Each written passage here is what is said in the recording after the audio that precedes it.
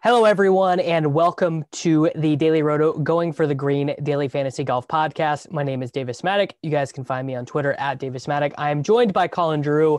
We are breaking down the Valero Texas Open. And if you guys enjoyed the event at Corrales last weekend, this is the perfect follow-up for you, as one Mr. Jordan Spieth is the favorite in the betting markets this week. Absolutely shocking to see Spieth at 11-1. Pretty hilarious. I know we were talking like the Honda Classic was pretty weak. Then you have the WGC, kind of a weird bracket style tournament. Obviously, I thought it was really fun to make lineups for DFS. It wasn't quite as fun on the weekend when, didn't have the strongest final foursome or whatever. And then you got this event, but it's all good, man. We got the Masters next week. If we get too tired of talking about the depth of this field, we can always jump into Augusta a little bit. Yeah. And this course, it's going to play, at least there'll be a lot of scoring. It's par 72. When the conditions are calm, dudes are able to just score at will at this golf course, basically, is how it works. I know in the past they wanted this event to play like a Masters tune-up. About that. It's hilarious. But it just doesn't work, right? It just, in practicality, it just doesn't work because of the way that the course is set up. It's just more wide open, basically. Yeah. Augusta obviously really wide open and like underrated bombers track, but I'd say that's kind of the only similarity. If you look at the course fit, DataViz, it does underweight driving accuracy, so you can definitely spray it a little bit and get away with it, but it doesn't emphasize driving distance, which Augusta definitely does. So yeah, I mean, it should be fine. As far as weak field DFS events go, there should be some scoring. You always have to keep your eye on weather and wind for these Texas events. And so that's something, make sure you're looking at on Wednesday in case stuff pops up. But I don't know, there's like 4 or 5 guys that you're like excited about rostering. And then, it gets away from you pretty quickly. Yeah. So here at the top, the 5 most expensive guys: Finau, Spieth, Scotty, Hideki. This is just a clear jam Scotty spot, right? This is and he's from Texas too, right? That's it's just jam Scotty week. I will probably just play single entry in 3 max this week, so I'll have 100% of him. But if I was in MME, I would consider like an egregious amount of Scheffler, because I'm not trying to play Spieth, obviously. I think Hideki is pretty busted as well. Why is Hideki even playing this? So, like, seriously, what's the deal? I don't get it. Trying to figure out his way to get his swing fixed. It's been bad. He's like in this weak field. He's still like, if you just look at year-to-date numbers, he's like outside the top 20 in strokes gained, which is not what you expect from Hideki. So I don't know. I wanted to talk to you about Spieth because I know you're a little bit more of an artist sometimes as far as players you like, players you don't like. And Spieth, I do think, is a compelling case. Obviously, anytime he's shown any signs of form, it's tempting to like want him to be back. And, maybe back doesn't mean a top 5 player in the world, but it could mean a really strong golfer. And, Spieth, since the year turned, he has been gaining strokes tee to green, plus 1.46 strokes gained per round tee to green. About a quarter of that is on like short game, but a lot of that is on approach. So he is second in this field as far as strokes gained, adjusted for field strength since the year turned. And like, I feel like it warrants a boost above kind of the overall approach with Data Golf, and maybe not to be the favorite of the tournament, but definitely in consideration. Look, Spieth, T9, T48, T4, T15, T3, T4. If you're a Spieth guy, you could make the argument that Jordan Spieth has displayed better skill in strong fields than Finau ever has, than Scheffler ever has, than Hideki ever has, that he is a little bit more of an artist. Jordan Golf is, bombing 30-foot putts, getting lucky bounces. Like, his high-end finishes are so much better than anything Abraham Ancer has ever done. And you could maybe you could even, if you were wanting to be charitable, you could argue, oh, Jordan plays like Bryson, where all he cares about is the high end finishes. He only wants to win, or his style of golf maybe doesn't make him look great from a stroke gain baseline, but is more conducive to winning. I don't know if I'm buying these things as I'm saying them, but they're arguments you could conceivably make. And I think, that's especially for subscribers to Daily Roto who are listening to this. I do think I'll boost Spieth above our baselines and the projections. Might not make him the favorite, but he's probably going to be up there. And especially like this week when I go to MME FanDuel, I mean, you definitely get top heavy builds in most fields, but especially in these fields that kind of lack depth. And so I think that's the play I'm going to make. And I agree. I mean, I like Finau, a bit overpriced, definitely like Scheffler a lot, but not overly excited about Matsuyama. And obviously DJ withdrawing, changed the event entirely, because he would have been like 6-1, 7-1 or whatever to win. Yeah, he definitely changed. I wish I would have made my bets yesterday before he withdrew, but I did not. So we'll keep fighting on. So the next range of guys, this is where, I mean, Finau, Spieth, Scotty, Hideki, these are our world-class golfers, but we have one Mr. Corey Connors coming through with a spicy projection and an ownership. Awesome. He's been great. And he's priced at 6,900 next week at Augusta. I mean, what if he finishes third this week, looks great doing it. I mean, his ownership next week at Augusta is going to be insane. But I'll say this, I would rather play Corey Connors for 9,500 at the Hit and Giggle than here, for sure. I'd rather, or I would rather play him here at the Hit and Giggle than at 6,900 next week. Yeah, I'll probably be tempted to both if we're being a little bit honest there. But there's some interesting punts next week as well. But in this field specifically, I do think Connors is worth it. And he's been the second best player in this field, tee to green. And so I think it's deserved. I would say the one thing we've seen with Connors is we're getting a pretty good run from him with the putter, like actually gaining a quarter of a stroke with the putter on the year. And we know that's likely to go by the wayside at some point. But I do think that this is a field where, you're getting a decent price on him if you're looking to build one of those balanced lines. I'd probably still prefer to like spend on Scheffler if I had to make a choice. And that's kind of where I'm at with those guys. Yeah, I think that makes a good amount of sense. Tringali, he's always a guy that Data Golf likes. He's never won on the PGA Tour. I was looking at his official world golf ranking this morning. Literally never won. It'd be hilarious if this was the win. I can't believe you didn't even talk about Dahmen getting the win. My guy, but I didn't play him. I freaking bet Luke List and played Luke List and used Luke List and won and done. So disappointing. That was so cool, it was, I mean, very cool for him to get the win. The bucket hat blows away the PGA Tour. Lots of promoted tweets for our guy, Joel Damon, this week. It was very cool. Yeah.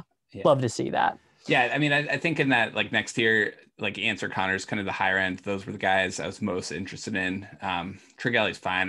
I don't have anything like overly enthusiastic to say about him one way or the other. I usually play him at or slightly below where the projections have him. And usually that means some exposure, but yeah, I think like this field definitely feels like one where you want to get exposure towards this like top end, kind of like Connors and above, because you're not getting like a ton of value like out of like Charlie Hoffman, Brendan Steele, like Matt Kuchar. There are kind of red flags associated with each one of them. You're not getting a kind of like long-term body of work out of them. You're kind of buying some short-term stuff with Hoffman or ball striking with Steele. But I'd rather pay out for the quality golfers, I think, this week. Yeah, I'm with you. I think that a barbell strategy this week of kind of just really focusing on these high end guys, and like in MME, I think you could create a rule like at least two of Spieth, Scheffler, Hideki, Answer, Connors, Tringali, Steele, Kuchar, Siwoo, and then just kind of wheel around the other cheap guys. And obviously you'd probably make your group a little bit narrower than that instead of scattershotting, but I like that as a strategy for MME this week. Yeah. I think the next two guys that kind of jumped out to me as potential targets weren't like the low end of the 9K, but kind of the upper end of the 8K. So I was at least a little bit interested in both Cameron Davis and Chris Kirk, who kind of stand out when looking at their top 20 odds relative to the pricing. Just like a little bit of value to them opposed to the lower 8K golfers. And both of them have been playing really strong tee to green. They're both kind of guys that rostered on and off throughout the start of the year. And so those were two of the guys I would prefer over going with like Hoffman, Steele, Kuchar. Yeah, that makes sense to me. All right, elephant in the room. Ricky Fowler, 8,100 in the dust field. I mean, look, if you're not playing him here, just X him out of your pool forever. You'll never play him again. How bad is it, man? I'm playing him, dude. Like, just like I feel like I almost have to, just if only for our boy Corey. I mean, this has got to be the spot to get him in and single. And I mean, his projected ownership so low. Some players that are hitting the ball better than Ricky Fowler this year include everyone: Roger Sloan, Scott Stallings, Lanto Griffin, Doug Gibbs. Oh. So it's pretty tough scenes for sure for Fowler. Yeah, I mean, just so brutal for him. I mean, Joel Dahmen, what do we think about Dahmen coming off the win? He basically was like, I'm celebrating like this is the last one I'm ever going to have on tour. Like, I think that was a direct quote. He said, hopefully there will be a couple more in my career, but I'm going to celebrate like this is the last. So I'm thinking that we're not getting a big body of practice work from Joel coming into this week. And maybe he'll be riding the fields all the way to Sunday. But I think the best value I think is Sam Burns at 8,000, but just gotta, like, I'm assuming it's pretty early in the week. I'm assuming he's going to carry pretty heavy ownership, and that's just the one thing you're going to have to wrestle with if you want to roster Sam Burns. Yeah, I'm not interested in Sam. No, 15%. It just good rule of thumb. Any guy below 8,000, if their ownership percentage is double digits, they cannot possibly be a good play. Just figured, we're flipping roles then here in this podcast, because I'm interested in jamming the young talent and you're looking at the washed up pivot play. As time goes on, we learn, we improve, our games get a little sharper. I mean, I just am not as in the weeds with golf this year, like outside of tracking my guys. So when I come down to make my lineups, like a lot of times I'm trying to get cumulative ownership of my single entry and 3 max teams, like under 70%, just because I just want to have pretty clean sweats and I don't want to be aligned with the field. Now, that being said, Harold Varner III is projected at double digit ownership percentage. And I'm like, dude, show me a Harold Varner course, right? Like loads of par fives. No one's really going to be trying, like no elite talent is here. Like, this is just the most HV3 birdie course of all time. Fair. Yeah, that's definitely fair. Yeah, I think all that's fair. Down here, you're definitely getting, it's interesting because you have a couple of the younger guys and you kind of have like the washed prospects, and you got like Ryan Moore, Charles Howell in there. And I think both those guys are fine values. You're probably right, purely from a math perspective, like grabbing those guys at fractional ownership amounts compared to Sam Burns and even HV3 probably does make sense. I know, like, when I ran my initial opto settings, Howell, we have projected like 5 or 6% ownership, and I was getting like 15 or 20% of him. That's probably the right way to play it from a leverage perspective. Yeah. What about former major winner Gary Woodland, priced down here at 7,600, a Ricky Fowler-esque destruction of form? Yeah, it's tough. Definitely really tough with Woodland. I think, we did see a little bit out of him. But I think one of the things, especially like this course isn't a course where accuracy is rewarded, and like he just continues to lose boatloads of strokes off the tee, and he's just not like playing aggressive enough. So I'm not really interested in that type of profile. There are other pivots here. I guess the chalk play, I think, at 7,600 will probably be Sebastian Munoz, just because he's been a pretty popular value play and he's been playing well. I don't know how much people are going to kind of read into match play, but like he was solid enough in the match play as well. I'm personally not really weighing match play too much, just given the volatility of it overall. Yeah. And again, double-digit ownership percentages under 8K. Unless I say that it's okay, don't play them. And I'm giving you the clear on Harold Varner III. You want to cape up for Phil? Any interest in caping up for the old arthritic man? I don't know. So it feels like total fish brain, but I was like wondering whether or not I can play Phil some next week, but I don't think at 7,500 in this field I'm that interested. Whereas like as like 6,500, whatever he is at Augusta, it like crossed my mind a little bit. I mean, you can play Phil in Showdown. Phil's great for Showdown because the triple bogeys just they don't hurt as bad in Showdown, but you still get the birdies. Ben Ons, I like one of the guys I think is a pretty good play this week. Yeah. We have him at a little below 20% T20 odds, but he's like 2%, 3% ownership, and that feels like a pretty good play. I know his like recent numbers, especially if you look at like the players where he logged like 18 water balls or whatever, they're not great, but I think the ball striking with him is usually still pretty solid. And if he's not going to be rostered, that's the guy I'm looking to play. Yeah, I'm with you. I'm with you for sure. Also, EVR right next to somehow popular Sam Ryder. I mean, I'm just gonna ride EVR all the way down to zero. He's like a cratering Top Shot moment. I'll just ride it until there is no there any other liquidity Top left. Shot moment that's not cratering?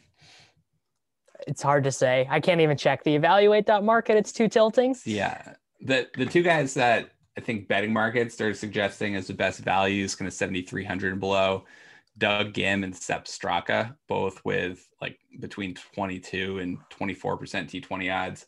Both those guys are showing up as solid plays in the data golf work too that we have at Daily Roto. Gim is particularly popular, and I think that's a combination of like tout mentions, but also if you look in that range, his ball striking and tee to green performance has been, clearly the best since the calendar flipped. And so I think that's another guy that is a good play, and I'll probably play some, but I'll probably end up under the field. And you just want to make sure that you're not putting 6 guys like that into your lineup. Yeah. All right. Who else here is playable? Obviously our boy Mick Putz. We've placed the feelers out for Mick Putz to come on the Take Cast. So I hope we get to do that soon. Noted putting wizard, Henrik Norlander, Matthew Neesmith, young guy. I do. Is Norlander a putting wizard? Yeah. I don't know. I don't know if he is a putting wizard, but he is a guy who was running super hot putting for a long time. I mean, Nelson would be like, you need 600 rounds of putting about, whatever. But he was a putting wizard for a while. I don't know if he actually is a putting wizard. Noted Texan, Tom Hoagie, 7,000, absolute jam season.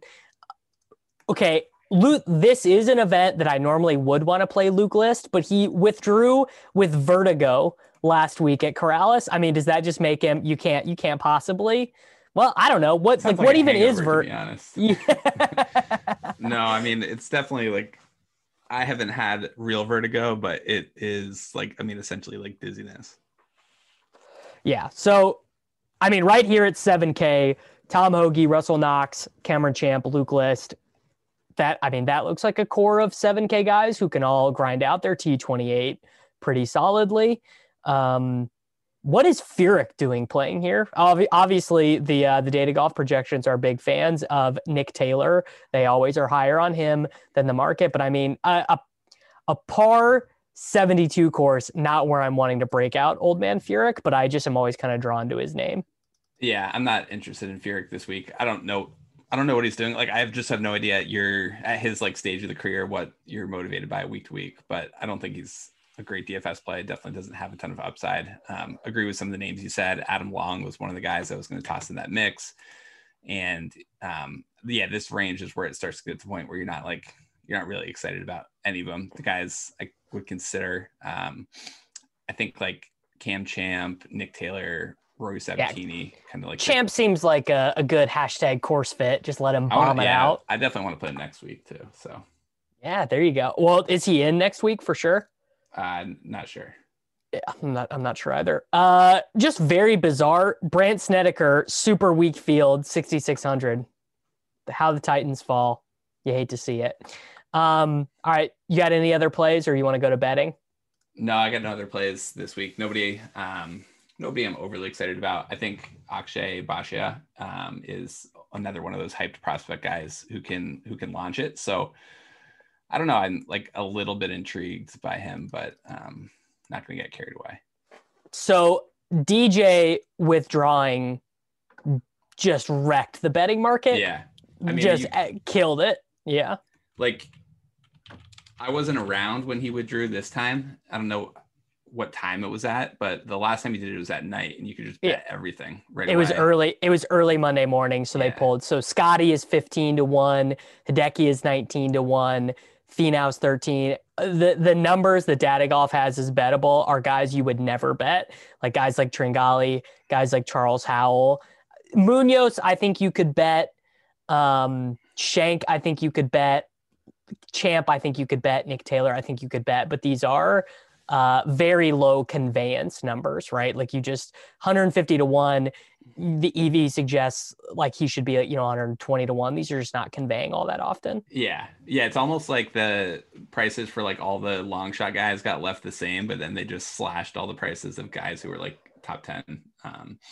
So I definitely agree with you. It doesn't seem like a great week. I think Munoz at 90-1 was probably the one deeper guy that jumped out to me, but yeah, and maybe Champ at 140-1. Those were guys. I mean, yeah, those were guys I'm somewhat interested in. Yeah, I'm gonna book Champ. I'll book Champ right now. I mean, what do I have to lose? And I'll probably donate my Luke-less dollars again. It seems like so the vertigo is something you can definitely fix. Like there's like head drills and things like that. So if he like tees up, I think he could still play him. Yeah. So I'm going to play Luke-less. I'm going to bet Luke-less, and I'm going to bet Champ here. Let's just continue the trail of tears of my one and done season. Just getting sloshed in one and done this year. It has been brutal, man. I just so miserable. So do you, before I even say anything, do you have any thoughts on picks this week? Scheffler. Yeah. Spieth, like you're still trying to stay within, most people are still trying to stay within like top 40 players in the world. So Scheffler, Spieth were two of the guys. And then Corey Connors was one of the other guys. I don't think you have to go, especially unless you're just totally dusted. It just doesn't seem like chasing 80-1 guy is worth it. Yeah, I'm totally dusted. So I'm going to take, Connors is going to be, you know what? I'm going to take Finau because he has already been selected by a ton of people in the big male one. He's already been used by like 50% of people. I'm taking Finau in our one and done with the Daily Roto subscribers. I'm going to take someone weird. I wish Will Zalatoris was playing this week. I'd take him. Maybe I'll take, I gotta do something weird. I'm literally in last place. I'm literally in last place, dude. Like that.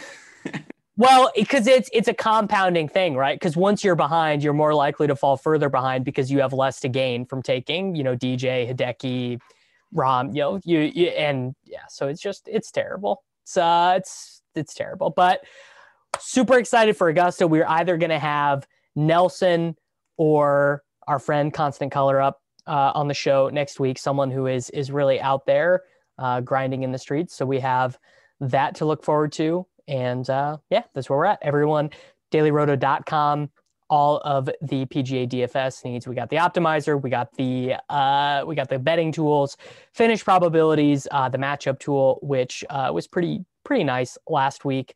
It's all good stuff. All right, we'll be back next week.